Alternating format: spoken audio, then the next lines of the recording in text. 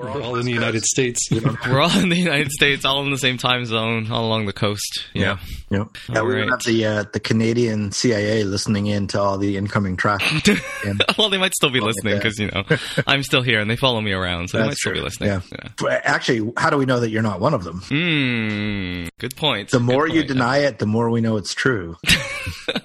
I might as well just admit it, right? That's what you're saying. Exactly. Right. That's why he doesn't like to put his picks in ahead of time. He likes the shadow picks because it's on a need-to-know basis. And we don't need to know until the pick If you've itself is noticed, being I talked put both about. of my picks in now, so take that. You are totally been debunked.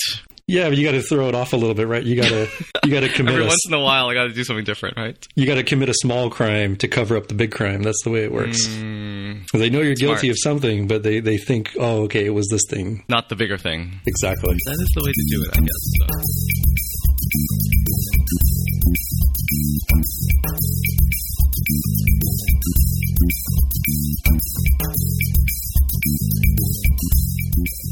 Hello, everyone. Welcome to episode 226 of the More Than Just Code podcast. My name is Greg Hugh. I'm in San Francisco, California, and I'm joined by Jaime Lopez Jr. in Seattle, Washington. How's it going? And we also have Dr. Mark Rubin just down the road from me in San Jose, California. Hello. So, the holiday episode extravaganza. What are we talking about today? I don't think we have any fact check because you guys got everything right last week, which is good. But we do have some Ask MTJC. Jaime, why don't you get started there? Yeah, I threw this one, and this is my own tweet. In response, wait! You didn't tweet with the hashtag AskMTJC though. So is this allowed? It's host discretion. I think. All right, that's an interesting one, and I think your attention to detail and protocol and procedure will become important here in the very near future. In any case, I was responding, or I should say, tweeting about the official Windows Twitter account, which has joined the ugly Christmas sweater party theme. It appears by releasing their own Windows 95 ugly sweaters. And can you imagine the Windows 95 logo on a Bill Cosby-esque sweater? I have to admit I was full on envious of this, and in my own tweet, which we'll have in the show notes for those of you driving at home, it says, I'm able to feed myself based on my ability to create software for Apple's platforms, yet I would absolutely wear this if I owned it, if only ironically. Be careful about liking those Bill Cosby-esque sweaters, though, these days. Yeah, Bill Cosby, maybe not the best example to use anymore. Right. I stand by my statement. It appears. Well, on that note, it'll probably be too late for people by the time they hear this podcast, but your hometown airline there, Jaime, Alaska Airlines, which is always strange to me how Alaska Airlines' hometown is Seattle. Is that right? Is that what they call themselves? Seattle's hometown airline or something like that? Something like that. They're definitely almost better than Southwest if you're trying to come along the coast with regards to pricing and availability. And as far as I understand, they're just really cool when it comes to tech products and being really forward-thinking. All right. This podcast is not sponsored by Alaska Airlines, but apparently Friday, December 21st is National Ugly Holiday Sweater Day. And I read this article, I was just posted into the show notes, that if you wear an ugly sweater and you're flying Alaska on that day, which will be probably yesterday if you're listening to this podcast on Saturday, then they give you priority boarding for that day. So it's just another little fun thing that they're doing. So if you get your Windows 95 holiday sweater and you are flying Alaska on the Friday, then you should wear it and, you get to board first. Awesome. All right. What else do we have? I don't know. I think all sweaters are beautiful in their own way. I don't discriminate against sweaters. Being very sweater inclusive. I don't know about that. There are some ugly sweaters out there, let's be honest. I think we have some follow-up, maybe correction, actually. So maybe it is a little fact check. I don't know. I haven't seen this. Yeah, I don't remember precisely what we said here, or probably what Tim said, because he was probably the one explaining the NHL rules to us. But this is from friend of the show, Adam Armstrong, saying, follow-up correction to episode number 225. NHL overtime is 3 versus 3, not 4 versus 4. I'll take your word for it. I don't have to learn about hockey until 2021 when Seattle joins the league. And here's a sports science video where they tested using a sumo wrestler in goal, and the results aren't what you would expect. It was kind of interesting. We went a little bit back and forth on this, and I had some questions about the methodology they used for setting up the sumo wrestler as well as, the two large individuals. I still maintain my basic premise of if you could get an individual, man or woman, large enough to cover up all angles of the goal, and I mean literally all angles, not like 99.999%. I mean literally all of them. I think no one could ever score. I'm digging my heels in on that one for 2019. Well, you heard it. Somebody make it happen. Let's get maybe you have a few years to get all that weight gain 3000 powder as they had on South Park. Start try out for now, the team. Jaime. Yeah, maybe you can try out for the Seattle. What did you guys land on for the name of the team? We haven't. Do you guys have a favorite? No, you don't have a favorite yet, though. I liked Yeti, even though I don't think it's an official list one. So we'll see. Okay. Well, something to watch out for in a couple of years, and I'll have to watch that YouTube video. I didn't watch it, but is it funny? Is it worth watching? It's worth watching. Yeah. Okay. It's not all that funny, but it's worth watching. Okay. All right. Cool. We had one more recent Ask MTJC from John Payne at Harmonic Lattice on Twitter, and he had a technical question. He was tweeting at a couple other people asking for help on something about protocol conformance, a topic near and dear to my heart. So I did reply back. He was asking about how when he defined a function for the less than function, which should get you conformance to comparable, and he just defines the function, everything's fine, but when he says this protocol is also comparable, he got a whole bunch of errors. Everybody's what I like to call everybody's favorite Swift error, which is it can only be used as a generic constraint because it has self or associated type requirements, and everybody always gets that error and they have no idea what it means. I don't know. Is this common? Have you guys run into this error a lot? Usually it's because it needs to be a class for some reason. Interesting. The protocol needs to be defined as class. That's when usually I see that as I always see this when I think the sort of canonical example is when the protocol has an associated type and you try to use the name of that protocol as where like a concrete type would go, like in a type signature, and that's not allowed because it doesn't know what the associated type is going to be and it can't do the type checking properly. So anyway, I think that's going on. What's going on here? But he's defined a struct for rational numbers. So you have a numerator and a denominator, or an upstairs and a downstairs, as I like to call it, and then he's defining some functions around that. So I was like, all right, this is a numeric type. So I went to the standard library and I said, surely somebody has thought of this. How does the standard library do it? Because they have integers and floats and all kinds of things that are comparable already. And they get around it. I don't know if get around is the right way to say it, but they use the word self in the function declaration. So when you say less than, it takes a left-hand side of, type A and a right-hand side type B. You just, instead of giving the name of the protocol, you use self and self on both ends, and that covers it. So since this is a protocol, and you're saying the protocol has to define a method of function less than or equals or whatever, if you say the left-hand side and the right-hand side are of that type protocol, then that means that you could compare two different things. For example, an integer could be comparable and a float could be comparable, but you might not want to compare them. So you have to be a little more concrete, I think, is the explanation here. If you want to have a less than function, you should be, or in this case, you have to be more specific than just say it has to be of this protocol. You have to give a type. And so the standard library fixes it by using self to say that whatever type you put in, if it's an int, you have to compare ints with ints, not ints with floats for that particular case. Of course, you can define a function to compare an int and a float. That's up to you. But if you want to do like comparable or equatable or something like that, then I think doing self is the way to do it. Yeah, it does make sense because you could pass in two things that both conform to the rational protocol but are of different types. So. Exactly, yeah. The protocol is correct. They might conform to the protocol, but like you have no, like, you could say like, I don't know, something stupid like a string or something like that, and you make it conform somehow to rational, then you compare that with a numeric rational, it's not going to work or something like that. So, so I think it's the compiler. It really is the compiler trying to save you from yourself, I should say. And when in doubt, this kind of thing, I always like to go to the standard library and look. So I did reply to John Payne and say, I cannot explain the error message in 280 characters, but here's how to fix it. And I gave him a link to how integers work in the standard library, because that's how they do it. So, yeah. So I think that's our Ask MTJC, and this might be the all follow-up show. Jaime says it's going to be quick hits, but I don't know. I feel like these are some meaty topics. Why don't you get us started with the list? The first one we have here is that Apple is shutting down Apple Music's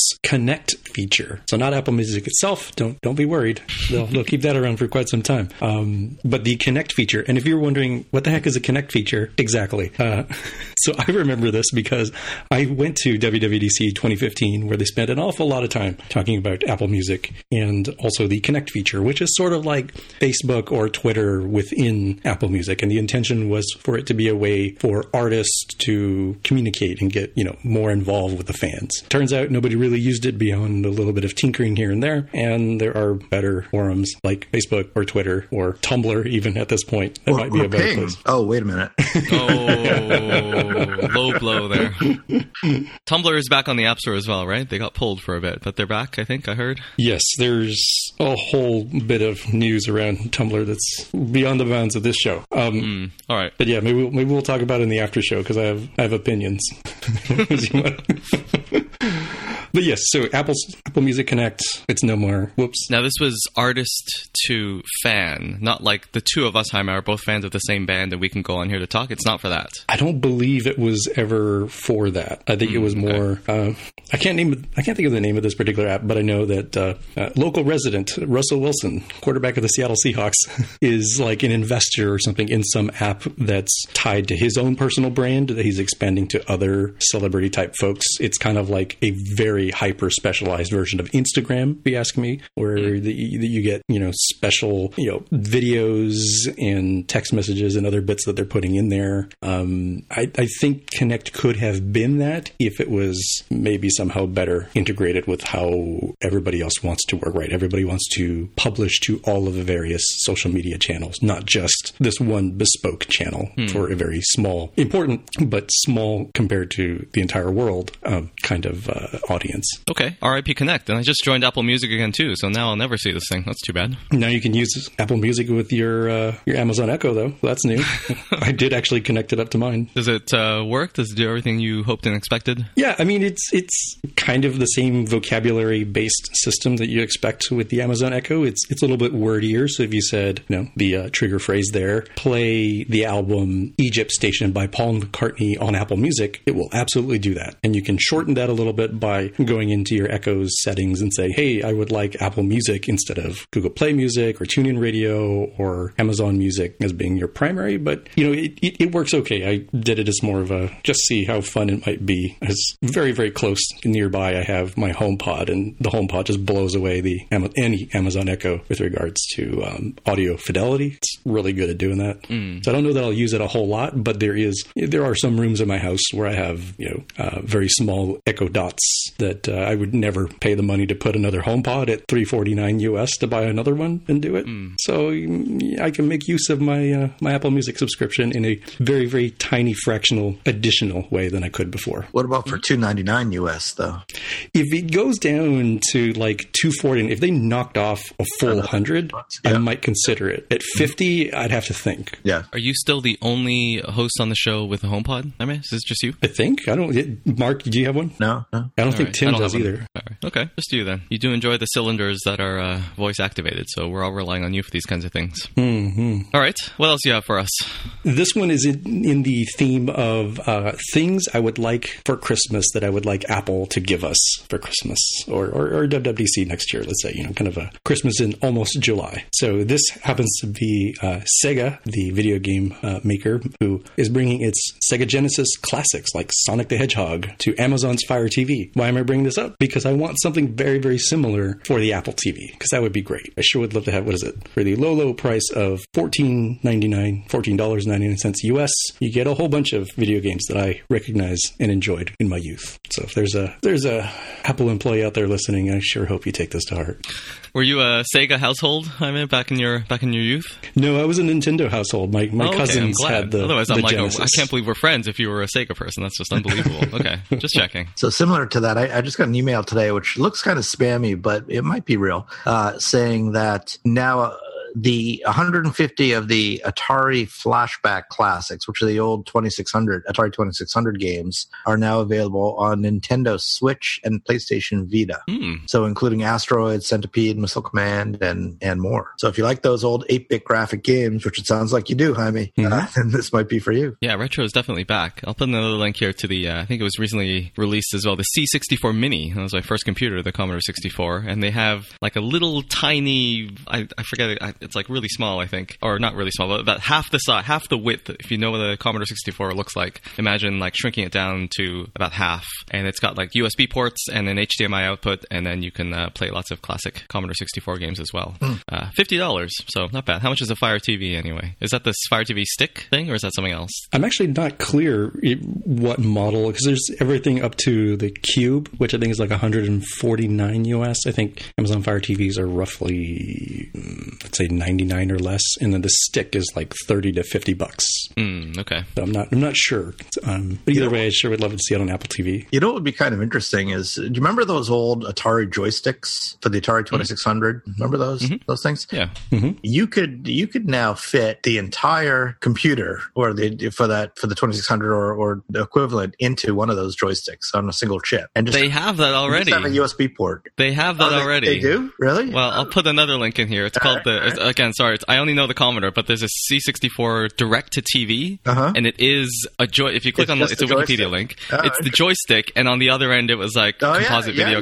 You know, look at that. It was like an audio and a video, and a little on-off switch. I think it took like 4 AA batteries. I think I still have one somewhere. And it has a little built-in menu to play a bunch of games, but you could actually open the thing up, and there were points on the board where you could solder some extra connections, and you could actually get a working Commodore 64 if you soldered in like a keyboard connector.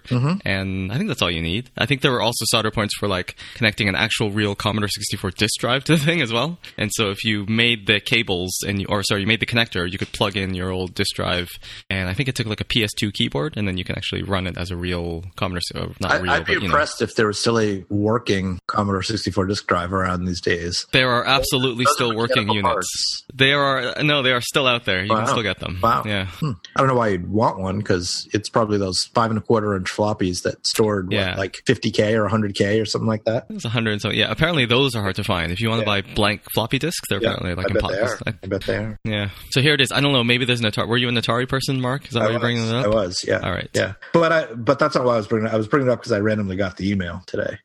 Okay. But I was an Atari person. I had a 2600, and then the 2600 was just the gaming console, the original Atari. But I also had the Atari 800 computer. That was my first. Oh, that was a real computer. All right. That was a real computer. Yeah. Well, the 2600 they called a video computer system. It was VCS, wasn't it? They called it a video computer system, which was like they just wanted to put the name computer in there. Yeah. No, it was definitely a gaming platform. Without that, there's no keyboard, and you couldn't program it. You just stuck cartridges in. Although actually, I take it back. You could program it, I think, if you put in the right cartridge, and you probably have to buy an external keyboard and plug it into the joystick port. Okay, retro computing. Well, maybe I'll make a pick related to this at the end. So if you enjoy 8-bit computing, then listen all the way to the end, and maybe I'll have a nice pick.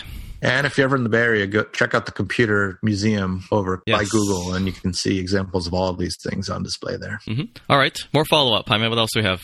This one is another thing that I would like Apple to give us for Christmas, and technically qualifies as follow-ups to me talking about Windows earlier in this very podcast. So the double dip here is that Windows Sandbox is coming to Windows 10 Pro and Windows 10 Enterprise. And what that is a nice lightweight, and says here 100 megabyte installation of Windows that you can use to run an app in a sandbox. And the idea being that for sort of sketchy things that you're not 100% certain, is this going to work properly? Is it going to destroy my machine because it's actually malware? Well, Microsoft is using its sandboxing and virtualization technology here to give you a safety net for that. So I think of it as being sort of a logical addition to what Gatekeeper does for us here on the Mac. But Gatekeeper is more like it keeps the gate, right? Literally, like it says, like it's just a person at the door saying, do you want to let this person in or not? Yes or no. And once they're in, whoops, like they can do everything they want. This is more like shoving people into the matrix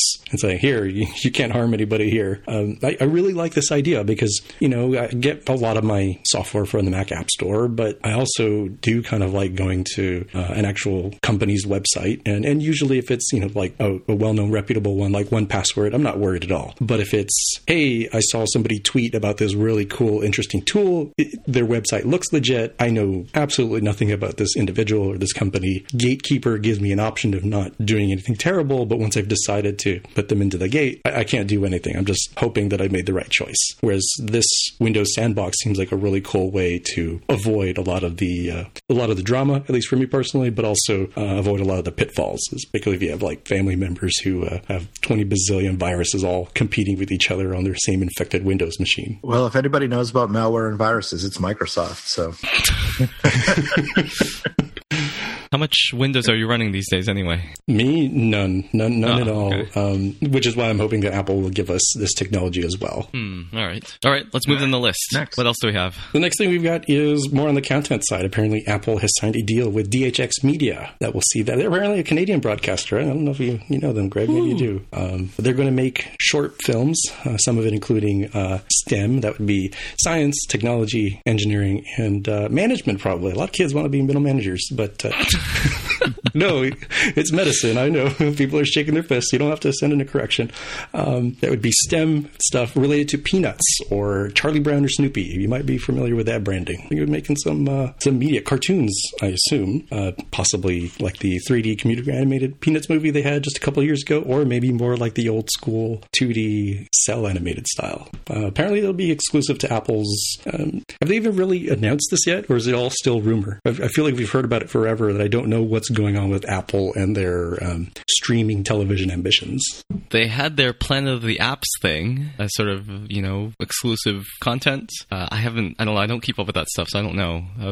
But I haven't heard any big announcement myself, but I'm probably the wrong person to ask. Well, nevertheless, like I said, they'll be making some content, so watch this space. And in terms of developers, I think if Apple gives us any sort of capability to hook into their either the Apple TV or the TV app that's available on iOS devices, I'd say watch this space, because anything you can do to add, like, let's say, since they just removed the Connect feature, if you have a way to add connectivity, for fans, like Facebook's, Watch feature, where people can collectively watch stuff, I could 100% imagine Apple doing something like that, and maybe giving us a way as developers to add in our own stuff. So think of Animoji or sticker packs that we put in while we're all watching the latest and greatest, Peanuts musical. All right. I don't know if you're trying to solicit follow-up, but STEM, the M is math, isn't it? Not medicine. Or were you just trying to... Ooh, is it math? Not science? I believe it is. I guess maybe the medical part falls under science. See, I knew it wasn't management, and that was the joke. But I messed it up because I couldn't remember what it stood for. All right. I was like, I wasn't sure if you were just joking or something, but let me put that in there just to preempt some angry people really shaking their fists and, writing in. Apparently it used to be SMET, Science, Math, Engineering, Technology. But then they, luckily someone came to the senses and decided that STEM was a little bit better. So science, technology, engineering, and math is how I've always known it. Yeah, I guess math would not be considered a science, would it? This mathematician was very angry at you even suggesting that's a tricky one, because it lacks the empirical aspect of it, right? Oh. Well, now that we've offended everybody, why don't we offend a completely different set of people? Lawyers, you mean? Or what are you talking about? No, let's. The next item we have here on our list is a blog post by a writer at Forbes with the title of "We broke into a bunch of Android phones with a 3D printed head." That's kind of a dog bites man version of the news. I think the man bites dog version of the news is really where they buried the lead. They also tried this on an iPhone, an iPhone 10 with Face ID, and could not break into it. I feel like that's really the leading quote there. They could not break into the iPhone 10 with their 3D printed head, even though they absolutely could with a variety of Android phones that have a Face ID competitor. Yeah, that was definitely, I think, on all of our minds when we saw the Face ID demo. But I remember, was it the keynote or whatever announcement was, they were very we got special effects people to make these real life looking molds of people's faces, and they, put drew in veins and did all this stuff, and they're and this, it still doesn't fool them because we have extra special sauce that will detect whether it's a real life person or not.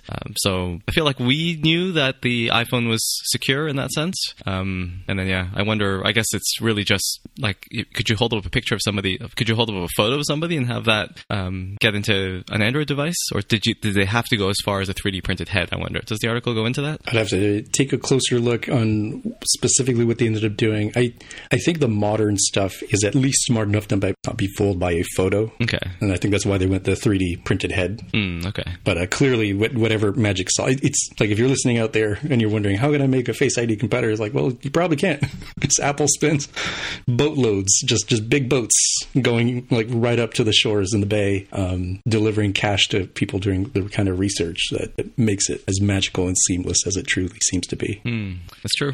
All right. Well, my turn. I have one bit of follow-up here. I think you guys were talking last week or a couple weeks about eSIM support, and I saw the story come up earlier this week saying that T-Mobile has introduced initial eSIM support support for iPhone XS and beyond devices. So apparently they do it through an app. I'm not sure if it's the actual... I tried this. I didn't see anything yet, though. I don't know if it's the T-Mobile app or you have to get the special app, but they have some app that you download to your phone, and then it checks to see whether you're eSIM compatible, whether it can do it, and apparently it just does the switch, and you can pull out the physical SIM card after. So that seemed kind of cool. Although the article mentioned that Verizon and AT&T already have this kind of thing, and Verizon apparently released their version of eSIM activation app last week, or it's already within the My Verizon app, it says here. So apparently if you're on any of the big carriers, T-Mobile, AT&T, Verizon here in the US, then and you have one of these new iPhones, then you can switch to your eSIM just with an app, which is nice because, people don't like talking to people, and I don't want to call some call center and, wait on hold or go into a store or anything like that. So that's cool. I haven't tried it yet, but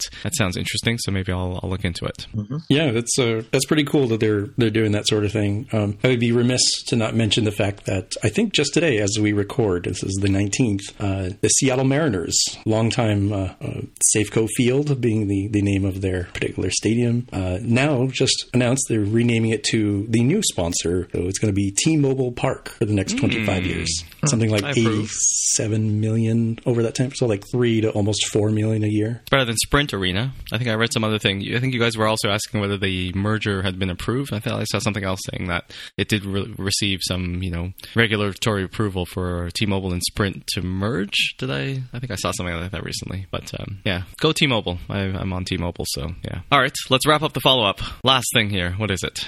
Yeah, we've got an article here from Mac Rumors that says that Apple has quietly made a tweak to its App Store review guidelines, allowing developers to add in-app purchases as a gift. So normally, I think we talked about this way back when we were talking about in-app purchases and how they work with things from a developer side as well as the sort of family member side. And I think it's Tim, because Tim seems to have like the huge like family setup thing. And an issue I think he had brought up at the time was, hey, like when I could straight up buy stuff, you can use the family sharing to give stuff to another member of the family. But in-app purchases distinctly did not transfer over as part of that. Not saying it does here, but it is pretty cool that you could, gift somebody some Smurf berries or Candy Crush gems or something if you really wanted to. And developers now, apparently we can do that. And I'm also kind of hoping, and I'll leave it to like Tim because he probably will end up in this situation. I kind of wonder if we can have in-app purchases flow across boundaries with regards to being within a family unit. So it says here, before the change, right, to the review guides, apps should not directly or indirectly enable gifting of in-app purchase content, features, or consumable items to others. Now, after the change, it says apps may enable gifting of items that are eligible for in-app purchase to others. Such gifts may only be refunded to the original purchaser and may not be exchanged. Interesting. So I couldn't gift you something and then you ask for a refund and you get the money. So it becomes like money transfer. Right. That is an interesting trick, isn't it? Yeah. Well, I guess that's why they're saying it has to go to the original purchaser and all that. And there's still no promo codes for in-app purchases, right? I think that's correct. I'm not sure. Right. So if you have an app that you give to a reviewer or something like that, and there's extra content that you'd like them to look at, they have to buy it, which is kind of unfortunate. I guess now you could gift it to them? Well, but how does one become a friend and family? I don't know.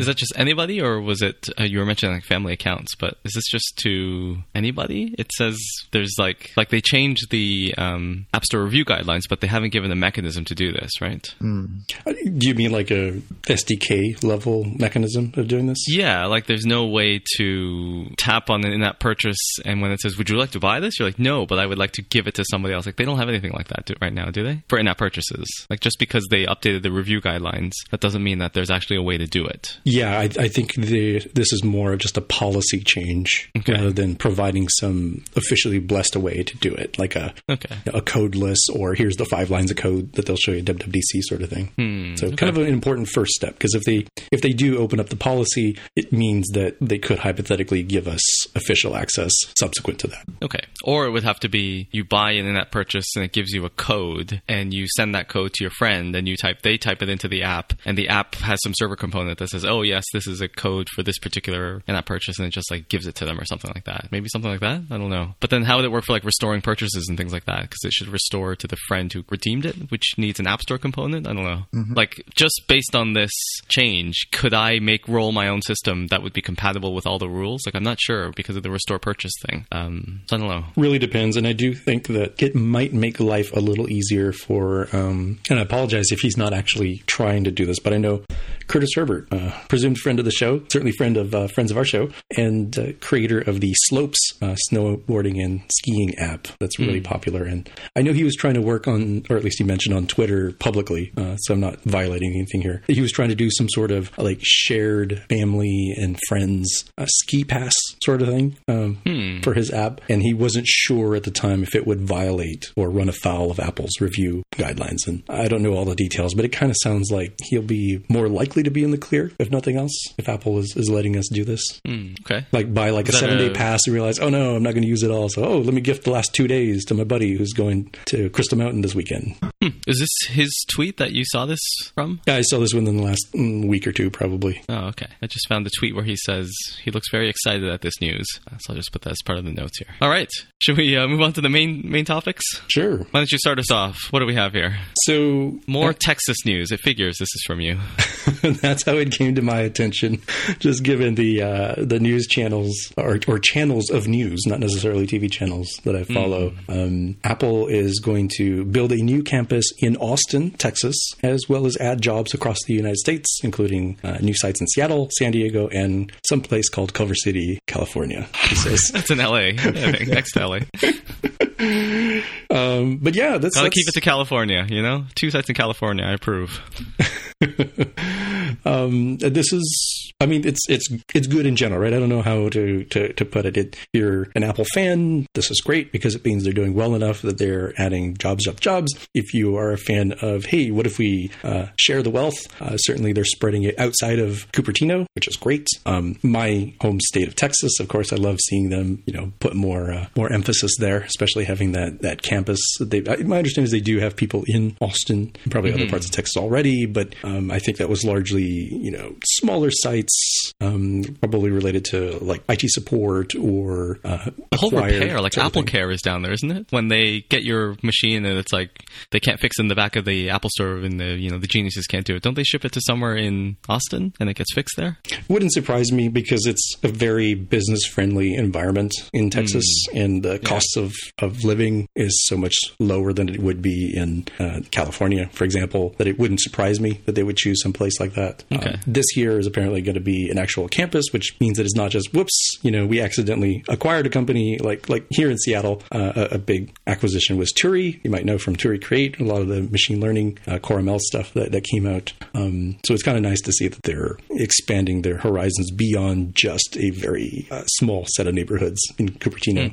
Just cool stuff. And I can't go without mentioning because it was such a huge drawn out deal. It's quite the opposite of the LeBron James-esque Amazon HQ2 big decision sort of thing that came out very disappointing in how it worked, and it was very political and well, really? Okay. Here, I have no idea whether Apple's getting any sort of special treatment. I would guess they probably would, but at the very least, they just did this versus having a weird beauty pageant, bachelorette sort of thing going on. So kudos to them for that. Does it say anything about what they're going to be doing in Seattle? Let me take a look. I'm trying to remember if they The Austin campus definitely mentions let's see, engineering, R&D, operations, finance, sales, ... And Austin is apparently already the sort of second largest population of Apple employees outside of Cupertino. So it's not quite HQ2 level, but, you look for Apple employees, it's Cupertino, then it's Austin, apparently.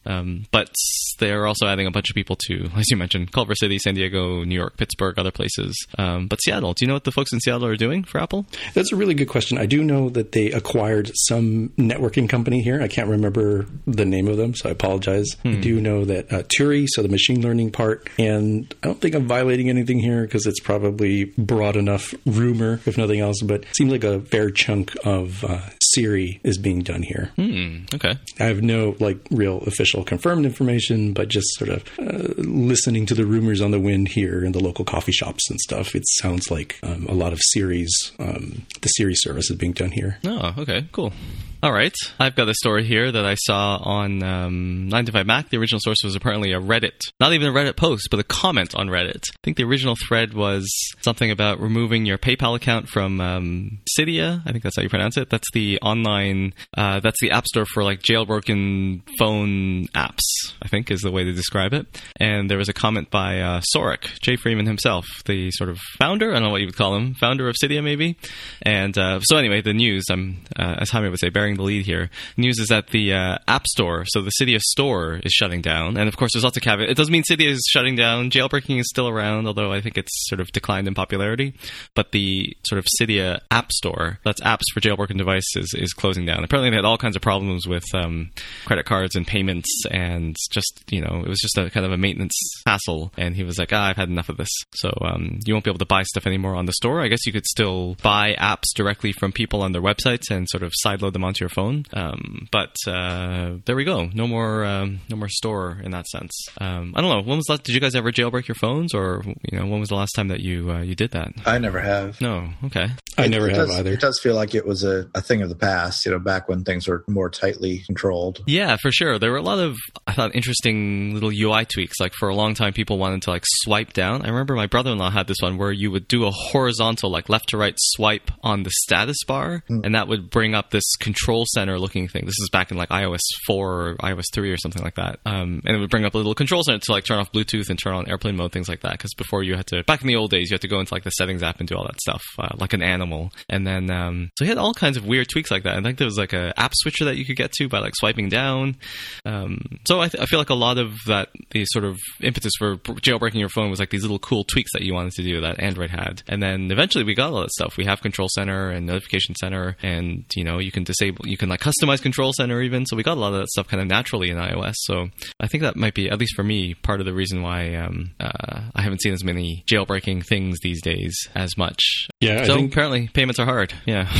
Yeah, we give Apple a lot of crap for their 30% or even 15% after the 1 year cut. But yeah, payments are hard. I do think that similar to the removal of Infinity Blade, the Infinity Blade video game series from the App Store, we mentioned, if it wasn't last episode, it was 2 episodes ago. It's kind of the end of an era, isn't it? That there was certainly a time and place for those things, and now as time marches on, we can credit a lot of the cool things we have in iOS now to a lot of the innovation that happened in the jailbreak community. But in terms of the sort of driving need for the average user, it seems like that has decreased a lot as iOS has become more open in how it is extensible. Yeah, for sure. I guess longtime listeners as well of this fine program will remember the phrase "the other app store," and this, you could say, was like literally the other app store, where it was like apps that might not fit in, that don't meet the guidelines, or would never get approved into the real Apple App Store. That there was a place for it where you could actually earn money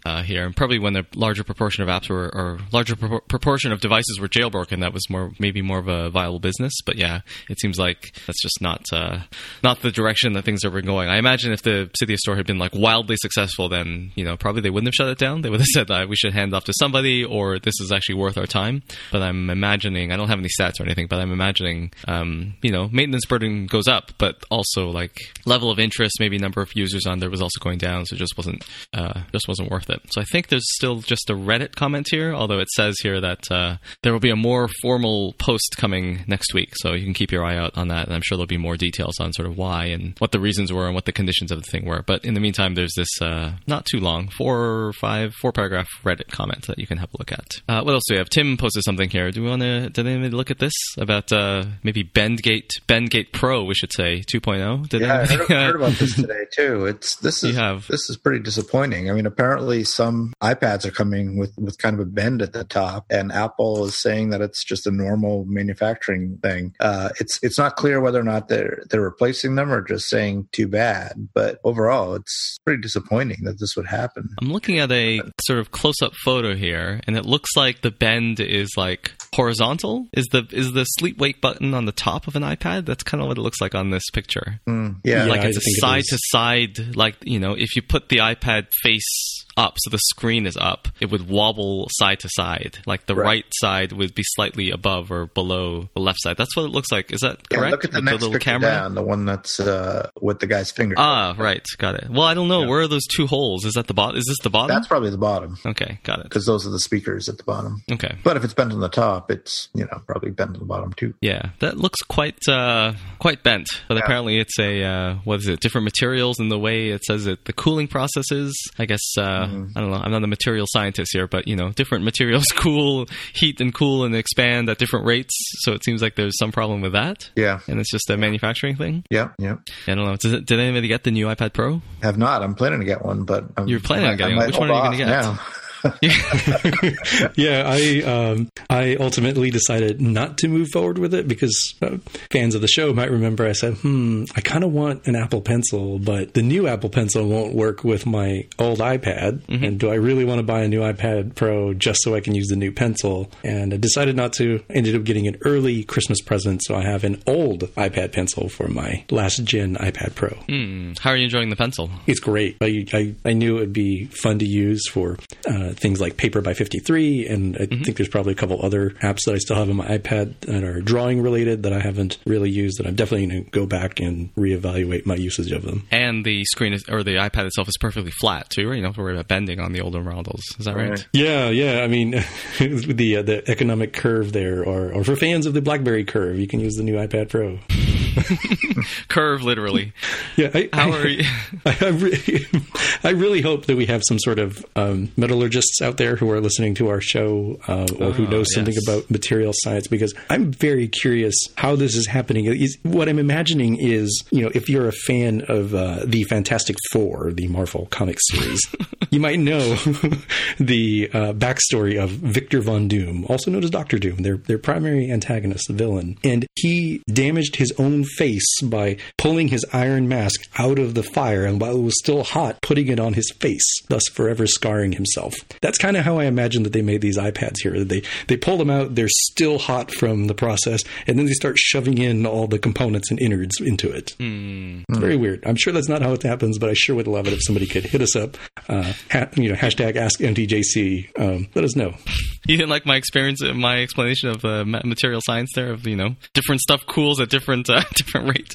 That explains everything. There's apparently a note here at the bottom of the article talking about how there was maybe something similar with the Bendgate 1 with the iPhone, the first Plus phones, and how they did eventually switch to a more sturdier aluminium for the next phone, and maybe that helped. So maybe they went back to the bendier kind for whatever reason for this iPad Pro. I don't know. Yeah, I was going to ask you more about the pencil though, but what else? What were you going to say? No, go. Well, the last thing I'll say about the bending thing here is I thought for the iPhone 6S and 6S Plus, I thought that the additional strength was additional bracing of the aluminum within the phone. I didn't think it was a different alloy altogether, but it could be. I've forgotten in time. The last paragraph here seems to suggest sturdier metal, which I assume no such thing as sturdier metal. It was like a sturdier alloy or something that they came up with in the end.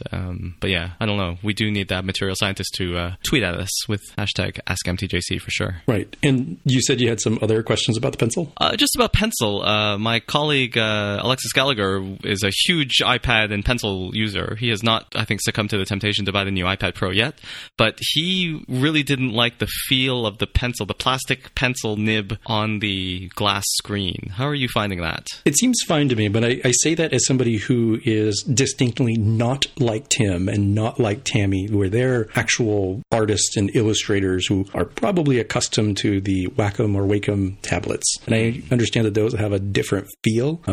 So I can't compare it to those, of course, but I don't know, it feels fine to me. And for the way that I'm using it, I'm not using it for like trying to draw my own superheroes or manga or anything. I'm really just using it to do the diagramming is probably the main way I'm going to use it, or either creating, slide content for presentations, conference talks, or when I'm a remote employee. If you've listened to the show long enough to hear that, I work from home. So a big disadvantage to working from home is that I don't have a whiteboard that I can just walk up to and use with colleagues. But what I can do is connect my iPad, use it as a additional screen. I'm evaluating, looking into like Duet or Luna Display that Tammy and Tim have talked about on the show. But at the very least, I can just, old school it, connect it up to my laptop, bring up QuickTime Player so that the other person can see when I'm sharing my screen, and I can just draw in a much more effective way than I can with my just raw fingers. And I'm trying to draw like this component talks to that component, and then this other one is going to fan out to these other three, if that makes sense. So more like a little whiteboard is what I'm using it for. I guess I still use paper notebooks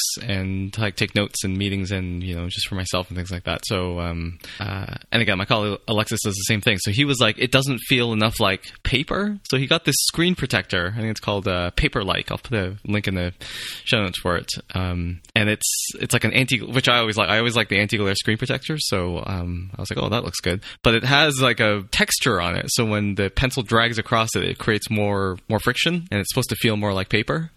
So the thing came with two. So I put one on my iPad as well. I'm like, I actually kind of like it because it does give a little bit more, friction, I guess, and it has a different feel to it. It's not just sort of smooth plastic on smooth glass, but it makes it feel more like a real like graphite pencil on paper. So I don't know if people are interested and maybe want to get a more like authentic notebook feel, then that's something to look into. So there are apparently such things that will make your iPad feel more like paper. So I was just curious about what your pencil experience was like, because I'm still not convinced on the whole pencil thing. iPad Pencil, or Apple Pencil, I mean. I still use regular notebooks and normal pens, but I don't know. I could be convinced.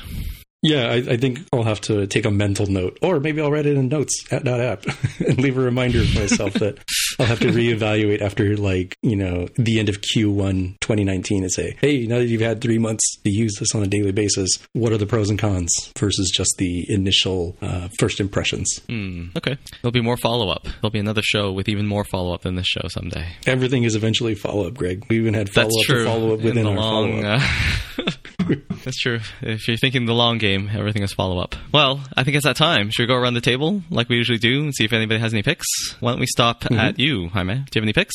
I do. I've got a couple picks. So the first one here is Comment Spell Checker. It is available on GitHub as well as the App Store or Mac App Store. It's by, I apologize because I always get these names incorrect when it's not just a name I'm completely used to. This is by Belislava Janchina from Sydney, Australia, and it's a Xcode extension that does kind of what it says on the tin. If you have comments in your code, and by golly, you probably should, and you are terrible at spelling, as I tend to be, you can use this nifty tool to correct your spelling mistakes within your comments.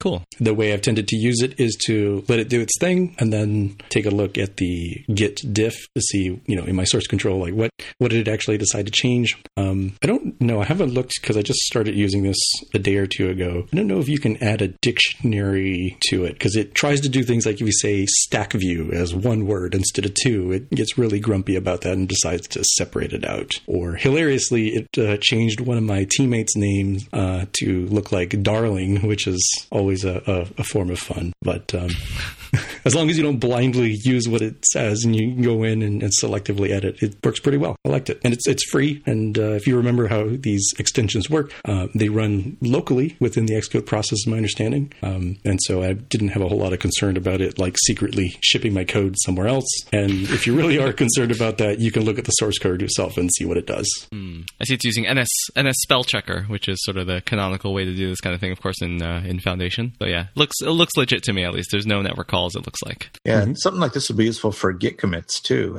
I'm constantly making spelling errors in Git commits, and then they're kind of etched in stone once you do the commit. Yeah, and then you end up like, I got to go do a pull request just to fix typos. Just fix a typo in the commit message. Yeah.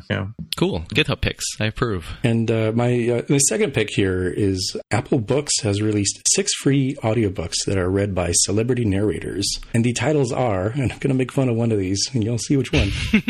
The first one is Pride and Prejudice, narrated by Kate Beckinsale. The Wonderful Wizard of Oz, narrated by Titus Burgess. The Secret Garden, narrated by Karen Gillan. The Time Machine, narrated by Kelsey Grammer. I think that's the one I'm going to listen to first. That's probably my pick within the pick. He's got a good voice.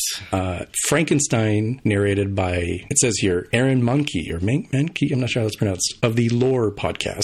And Winnie the Pooh, narrated by your favorite celebrity, Disney Book Group.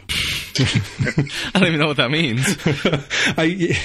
The best possible case, it ends up being like, oh, the voice actor who did Ariel from The Little Mermaid and Ralph from Wreck-It Ralph, like, yeah, that's who we got. It's just like every sentence, it's a new person voicing the thing, but I'm sure that's not the case. It says celebrities. I don't think Disney Book Group counts as a celebrity, even though everybody knows who Disney is. But still, I mean, it's free audiobooks. It's the winter holiday season, so go get them, start listening to them, sit next to a fire, drink hot cocoa, and those are my picks. Are you a big audiobook listener? Anybody? I mostly do podcasts, but I have considered doing more audiobook type stuff.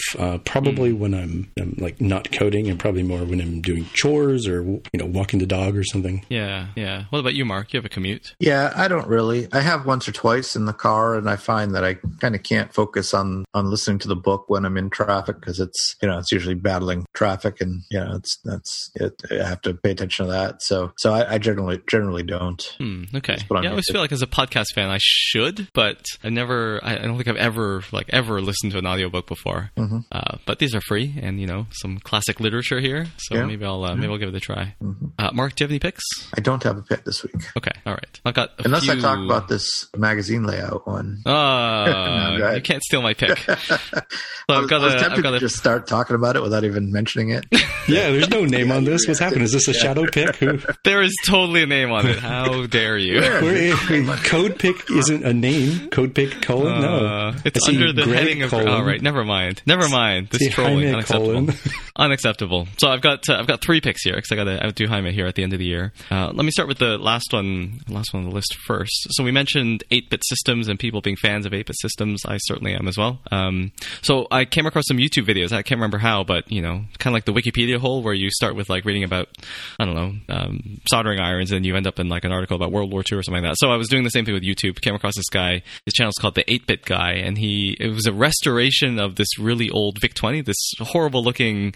It was like all dirty, and there was like oil pooled inside the machine, and some of the chips didn't work or something like that. And he just like totally cleans it all up, looks like brand new, like takes the yellowing off the plastic and everything. I was like, so he's got a lot of videos about sort of old computers, and he like restores them. People send them motherboards, and he like looks at that, and he has like a series about history about old computers and things like that. So if you're interested in that kind of thing, then definitely check it out. And he has a blog and a bunch of YouTube videos, which is sort of where I found them. And on the Mark's note of like how you can't find some of this equipment anymore, he has a post here where he bought 155 Commodore VIC-20 motherboards, not the whole computer, but just the motherboards. So somebody out there sold 155 of them, and he said he got about 80 of them working. So you can definitely find this stuff. And then he sells them. So he has a store, and he sells the restored boards for $20 each, he says. So not bad if you're a VIC-20 fan. So that's my first pick, the 8-bit Guy.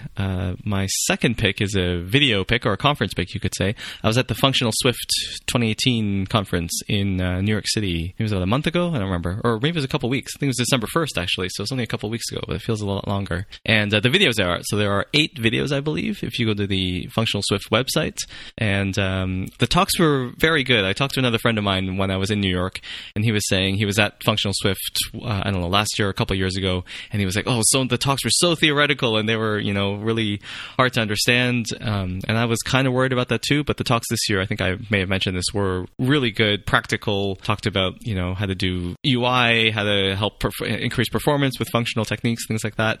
So really good set of videos. I would recommend watching these for sure. Maybe some of the highlights are, there was one from Ben Cohen, otherwise known as Airspeed Swift, on the Swift Standard Library team. I think he's the manager of the Standard Library. I forget his title, but he had a talk there about mutable state, my favorite topic. I also did a talk about mutable state.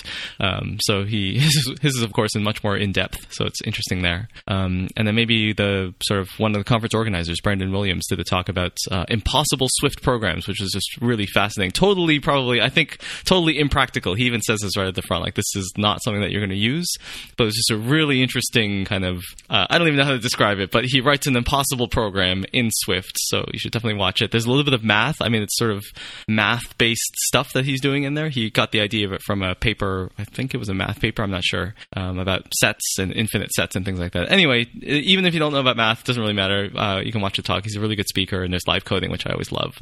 So check out the videos from Functional Swift. And my last pick is a code pick. So it's another open source project from our friends at Airbnb called Magazine Layout, which is a collection view layout. If you look at the screenshots, they use this all across the Airbnb app, where there's, a photo and the title underneath and maybe a little blurb and, a giant scrolling list of that stuff, which is very common. So it's kind of like you might ask, how is this? Isn't this just flow layout? So it is very similar to flow layout, but they have some nice affordances in there for helping with cell sizing and self-sizing, full width, half width, like very common things that you want to do all the times with collection views.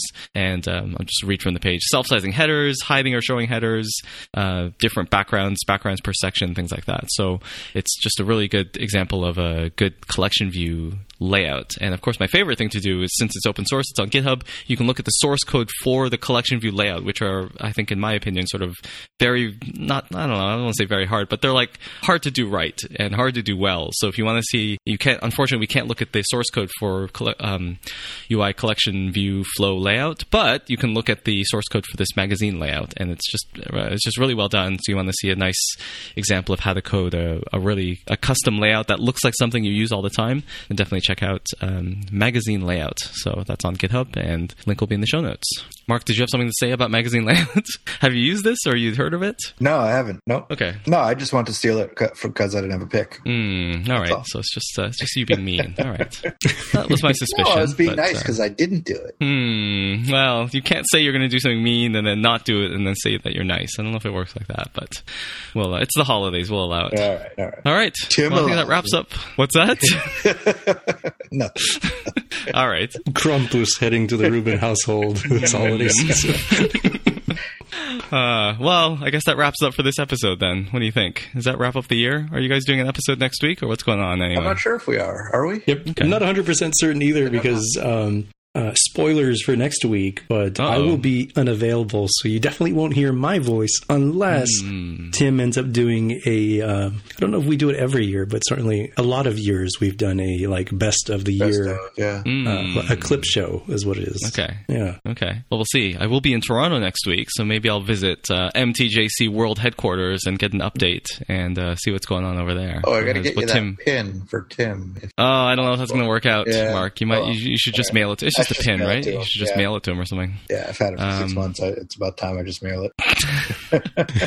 He won't get there before Christmas, but at least he'll get it. Yeah, that's true. All right. Well, this might be the last show of 2018 then. The last real non-clip show, at least, with original content from 2018. So who knows? But it's been a good year, right? It's been things have happened. It's been all right. Mm-hmm. It has been.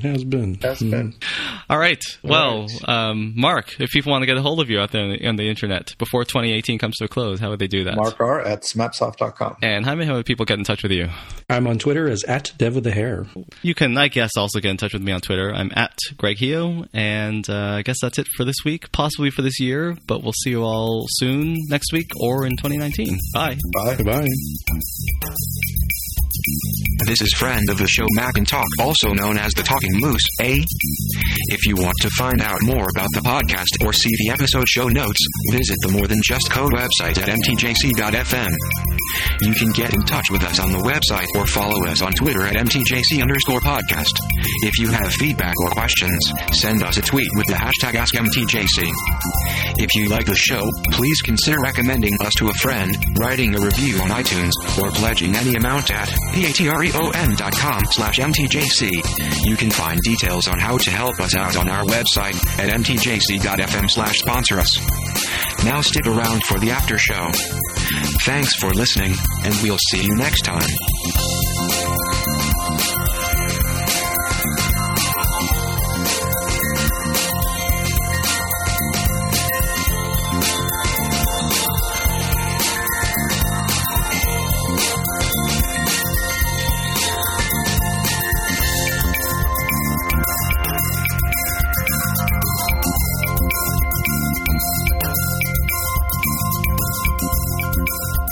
Scene. Scene. That was a lot of follow-up. Mm-hmm. Still a short show because we talked a lot in the beginning before we started. So short for us.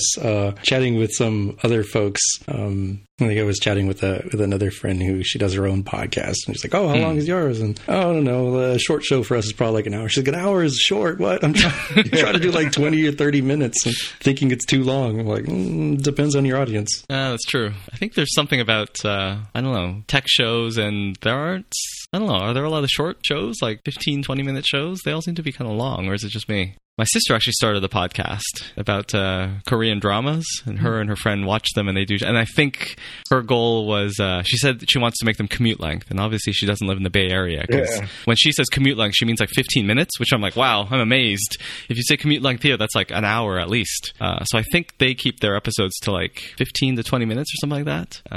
But yeah, apparently she's like, yeah, it's hard to keep them short, and you know they have a lot to talk about, and they have to edit it down or whatever. Maybe it's 30 minutes actually. No. I don't think my sister and her co-host definitely don't speak Korean, but the shows are all subtitled because you know they don't. Well, I guess my sister kind of understands some Korean, but I think she watches all subtitled shows. So I tried to listen to an episode, and it was like, you know, well, they're talking about some show, and I'm like, I haven't watched this, so I'm just listening because you know my sister's on there, but I don't actually know what the heck they're talking about with this show. So I think this should be in the show notes, Greg. I'm surprised it wasn't a shadow pick. Well, you know, that's like nepotism or something, isn't it? I always have this battle with you and Tammy. I'm like, you got cool stuff. You can't wait for the rest of us to humble brag it for you. Feel free to bring it up on the show. Yeah, that's true. Well, the podcast is called K-Drama Mamas. I think it's because my sister is a mom, and I think her co-host is also a mom. I don't know, actually, but that's what they call it. K-Drama Mamas, and they talk about Korean dramas. If that's your thing, then give it a listen. And maybe send them a tweet with the hashtag #KDramaMamas and tell them that Greg sent you, and then maybe we can help boost their listenership. Cool. That's actually a really, really good name. I like that name. It has too many AMAs though when you type it. It's probably not a great URL. But the album art looks really good, I imagine. My cousin my cousin drew the thing. If you click on their Twitter. Is K-drama a normal term like K-pop is, or did they just make that up? No, that is a thing. K-drama is a thing. Yeah, I've definitely heard that before. I'm looking it up in Overcast. How's their SEO? Whoa, yeah, there are a lot of M's in there. Like if you type it's like M-A in the drama, and then it's mamas, so it's a lot. I think in the first episode, I think her co-host says like, hey, you should follow us on Instagram. We're Instagram.com/ and she spells it out, and it's like DRAMAMAMAMA, and then she kind of got lost a little bit. But it's kind of hard to spell. But yeah, she was learning all about editing and where to host it. So, you know, just as like a meta comment, I think podcasting has kind of reached that point where, you know, non-technical people can get, she got the whole podcast and the hosting. She made a Twitter account. She made an Instagram. She has like analytics. I forgot where she's hosting it, but she really figured it all out. So I was kind of impressed. But to me, that means that like podcasting has reached the mainstream, and like anybody, maybe in air quotes, anybody can do it, which is amazing. Is your sister Jane or Melissa? She's Jane. She's Jane. Shout out to Jane, who sometimes listens to this podcast, but I think not so much anymore. For the same reason why I had trouble listening to K-Drama Mamas. And I think apparently she told me that her and my mom watched one of my conference talks. Like they put it on the Apple TV, and I was like, really? I'm like, and fell asleep. I'm like, did you enjoy it? And she was saying she had this weird experience where she was like, so we're listening to you, and it's like you're speaking English, and we understand the words, but then like we have like no idea. Like you might as well just be talking another language. Like we have no idea what you're talking about. But you know, I guess it's the same thing. They just watch it because you know we're related, and you know, I don't know.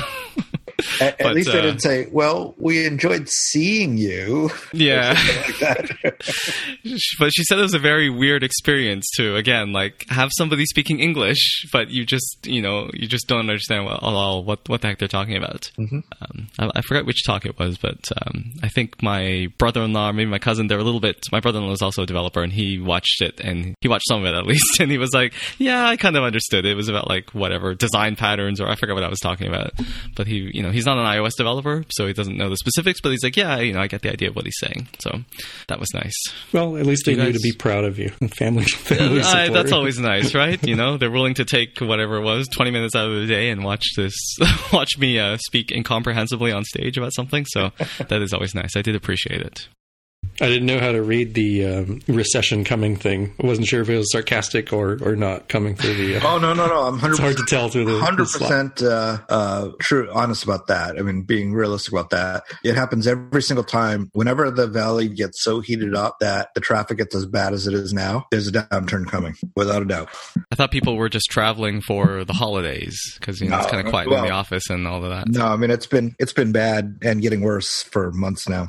But, it's inevitable. It's the business cycle. What are you going to do? Yeah, feels like one is coming. Yeah, I mean, interest rates went up again today, so it's going to slow things down. Stock market is collapsing because of the tariffs and whatnot. It's coming. Interesting time for IPOs, considering that Uber, Lyft, and now apparently Pinterest are looking to go public in 2019. Pinterest joined the club too, huh? I missed that. Yeah, which would seem weird, but I don't know. Maybe they're just going to dump the stock onto the unwitting public as we immediately go into a recession right after that, when it becomes harder to raise private funding, is what I would guess. Yep. If they think a recession's coming, it's better to do it sooner than later because they won't get the valuation that they want once things crash. Fun times. Yeah.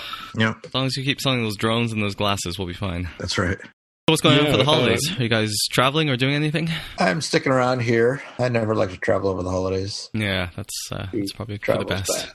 Yeah. You're doing one of the worst possible things. You're going somewhere cold over the holidays. I know. Flying internationally on Christmas weekend. I know. Yeah, what are you, crazy? Well, sometimes it has to be done. Yeah.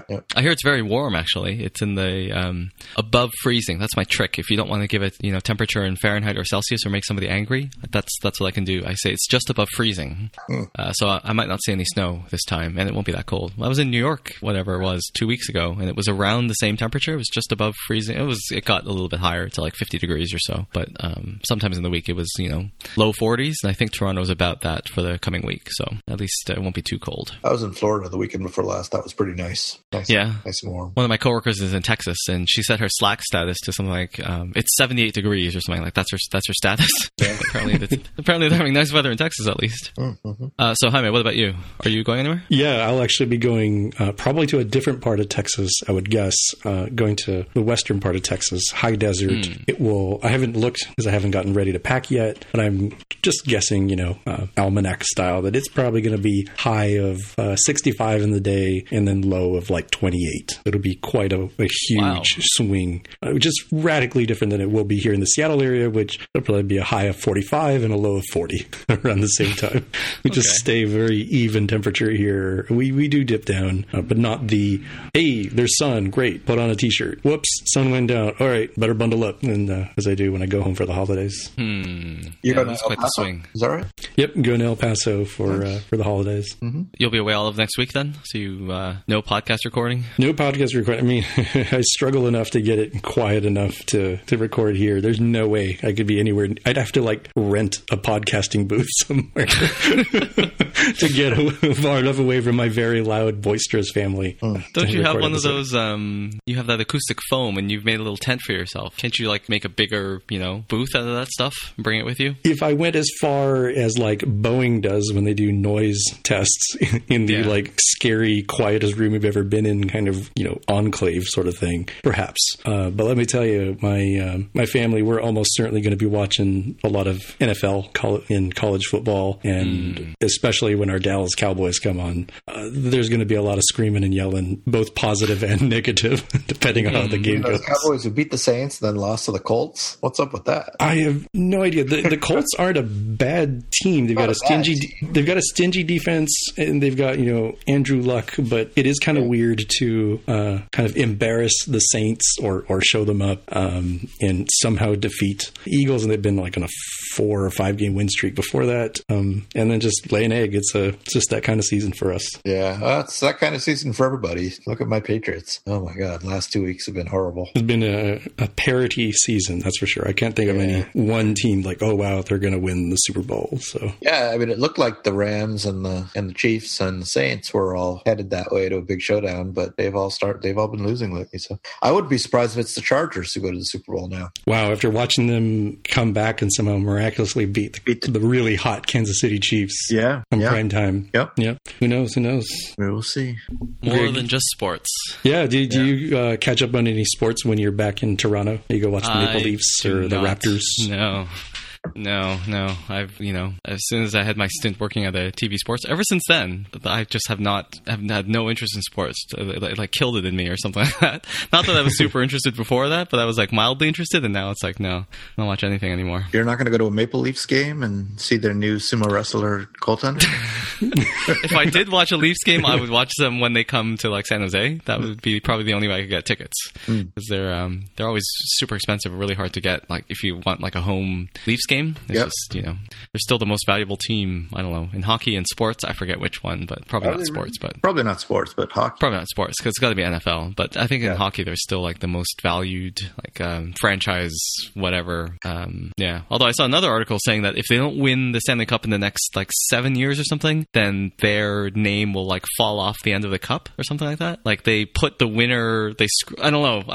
I think they screw on a little thing onto the cup to say like the last winner, and then they like move them all down as time goes on, but like the cup is filling up, so it's like they have to remove things off the end to put new people on or something. And so the last time Toronto won the cup was whatever, 60, I don't know. Toronto people are yelling in their phones now, 60 something, and apparently if we don't win it in the next few years, then we will fall off the end, and then Toronto will not be on the cup anymore. Sad times. What a shame. Well, yeah. Yeah, I hadn't really considered that particular downside towards having a singular trophy as opposed to the various copies of trophies that end up happening for like the NBA or the NFL. Everybody has the Lombardi trophy if they've won a championship in the NFL. But it's not the Lombardi trophy. It's not like they inscribed every team's name on it. They put a band around it, and they can fit 12 teams on each band. And so they've reached the top of it, and they're they just removed the 1953, 1954 through 1964, 1965 band. And so when they do the next band in 2030, that will include the last Maple Leafs win that is on the cup. I will post a story just in case into the show notes about this. What do they do with the ones that they remove? Where do they put those? Maybe they put them in the Hockey Hall of Fame or something. It does not say what they do with it. But apparently back in 94, they decided to remove old bands and replace them with fresh ones rather than keep adding new bands. So maybe they have a limit of like 6 or 7 bands. Or I guess if it goes back to the 60s, and that's about 60 years. So maybe they keep like 5 bands at a time, and they just decided, if we put 6 or 7 and keep stacking up, it'll just look crazy. So they don't want to do it. I'm looking for a photo, but there's no photos in this article, unfortunately. But there you go. So we have 12 more years to win it. You were mentioning the valuable franchise. Most recently, the list that I had seen had the Dallas Cowboys as number 1 at something insane like $5 billion. I read up there were the New England Patriots, the Washington Redskins, and like the list I FC Barcelona.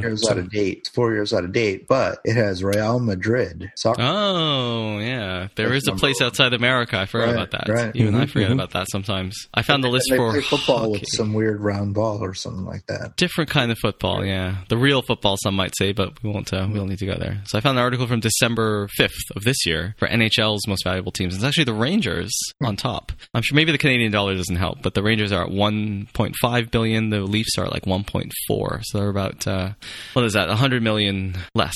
But then it's the Canadians next, so at least the Canadian teams are up there.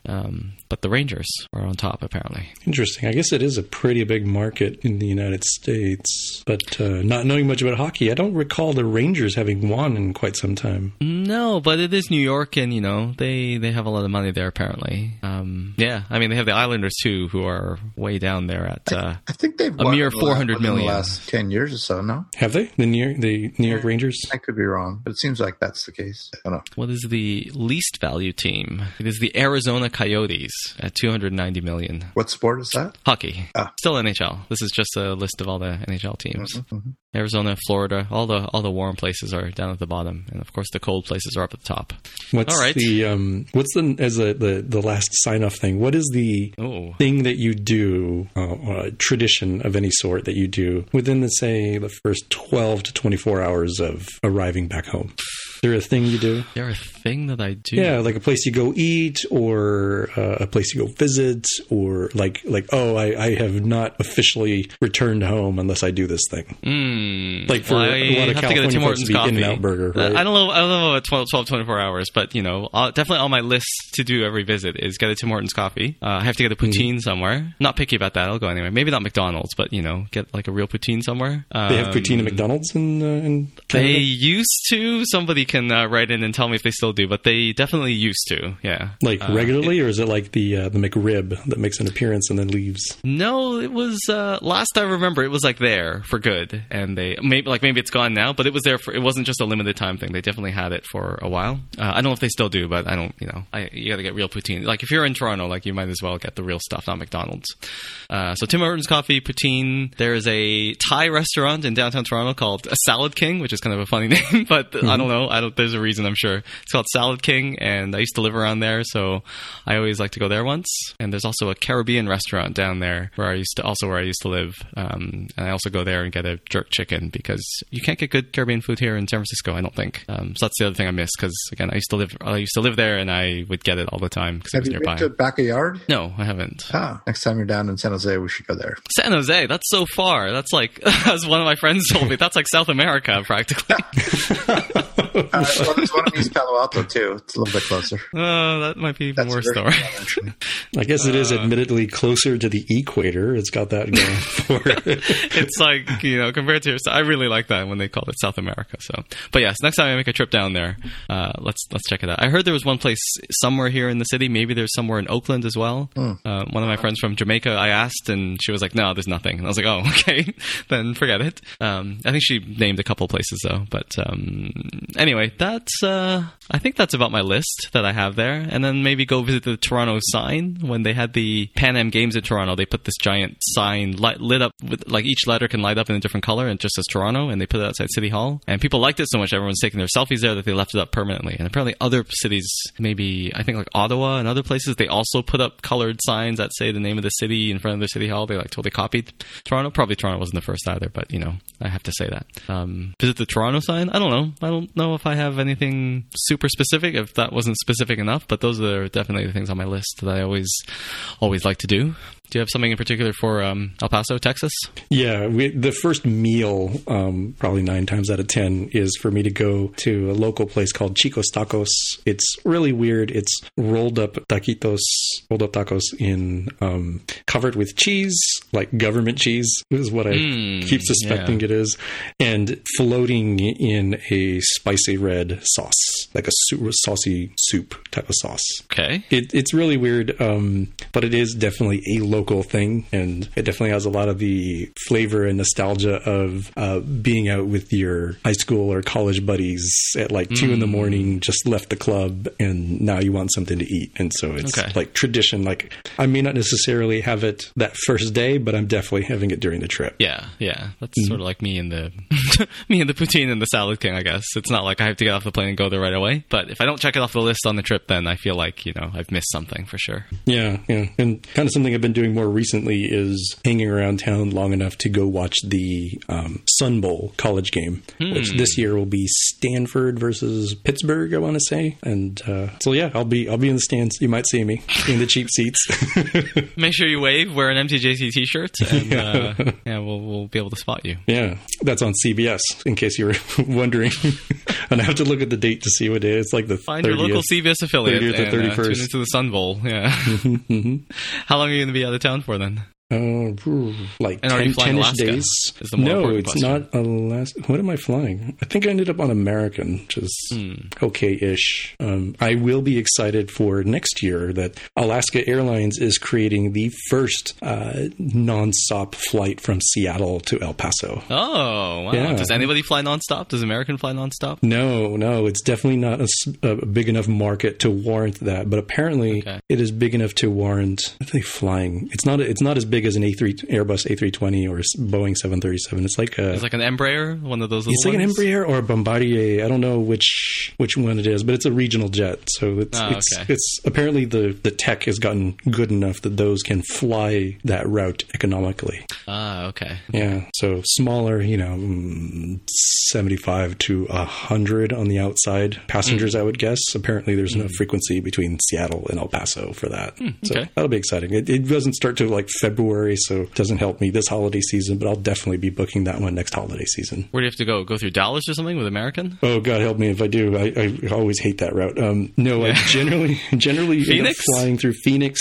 Okay. Occasionally it's okay to fly through Las Vegas, occasionally Denver, and God help you if you go to Dallas because you are going the wrong direction and you're going to one of the largest airports with all sorts of delays, and then you have to fly back the other direction. You're doing like a check mark. Texas is pretty big, so it is on the other end, right? Yeah, if you ever use that website, Real Size, or I'd have to look it up. It's like a mapping site that compensates for the whatever projection it is we're using. Like how Iceland is like ridiculously huge. Projection? Thank you. Yeah. Thank you.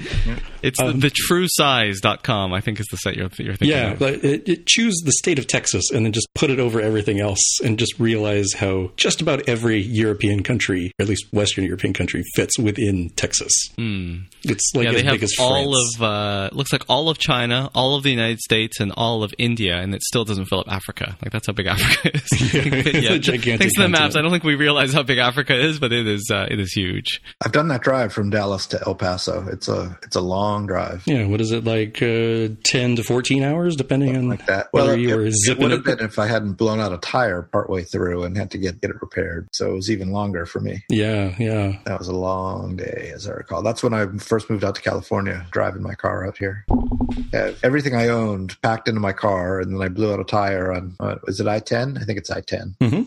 And had to unload everything, my entire life on the side of the freeway to get to my spare tire. Wow. Wait, so this was coming from Boston you were driving? Coming from Boston, yeah. So how did you end up all the way down in Texas for that particular? You went out of your way? I was going to Southern California because I was moving to Southern California. Oh, okay. And I had friends along the way. I had friends in Dallas, whatever. So I stayed with friends in Dallas and then made the drive the next day to El Paso as one leg of the trip. Wow, yeah. State-wise, certainly we're closer to Phoenix than we are, let's say, Dallas, Houston. Yeah. We might be closer to L.A. than we are to Houston. It's a massive state. That's about right. Yeah. About the same, hard to say. Right, so you're coming from Seattle, so... Yeah.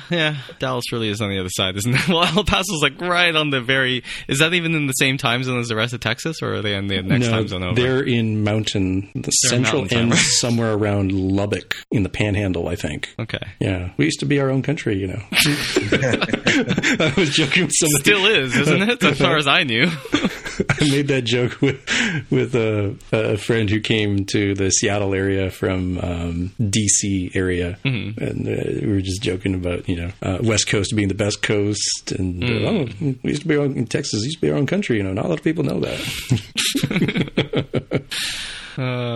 Someday I'll visit Texas. I think I've said I've been to the Houston airport many times, but I've never left the airport. So although technically I have been in the great state of Texas, I've not actually left the airport, but someday. I think California was its own country for a very short time too. It does say so on the flag. So if it says it on the flag, then that's how you know it's true, right? Right. Yeah. Nice. All right, gentlemen. I think we're good here. Have a happy holidays. All right. You too. Yep, you too. And we'll talk to you in the new year, maybe. Talk to you next year. On the Slack, at least. Yeah. Indeed.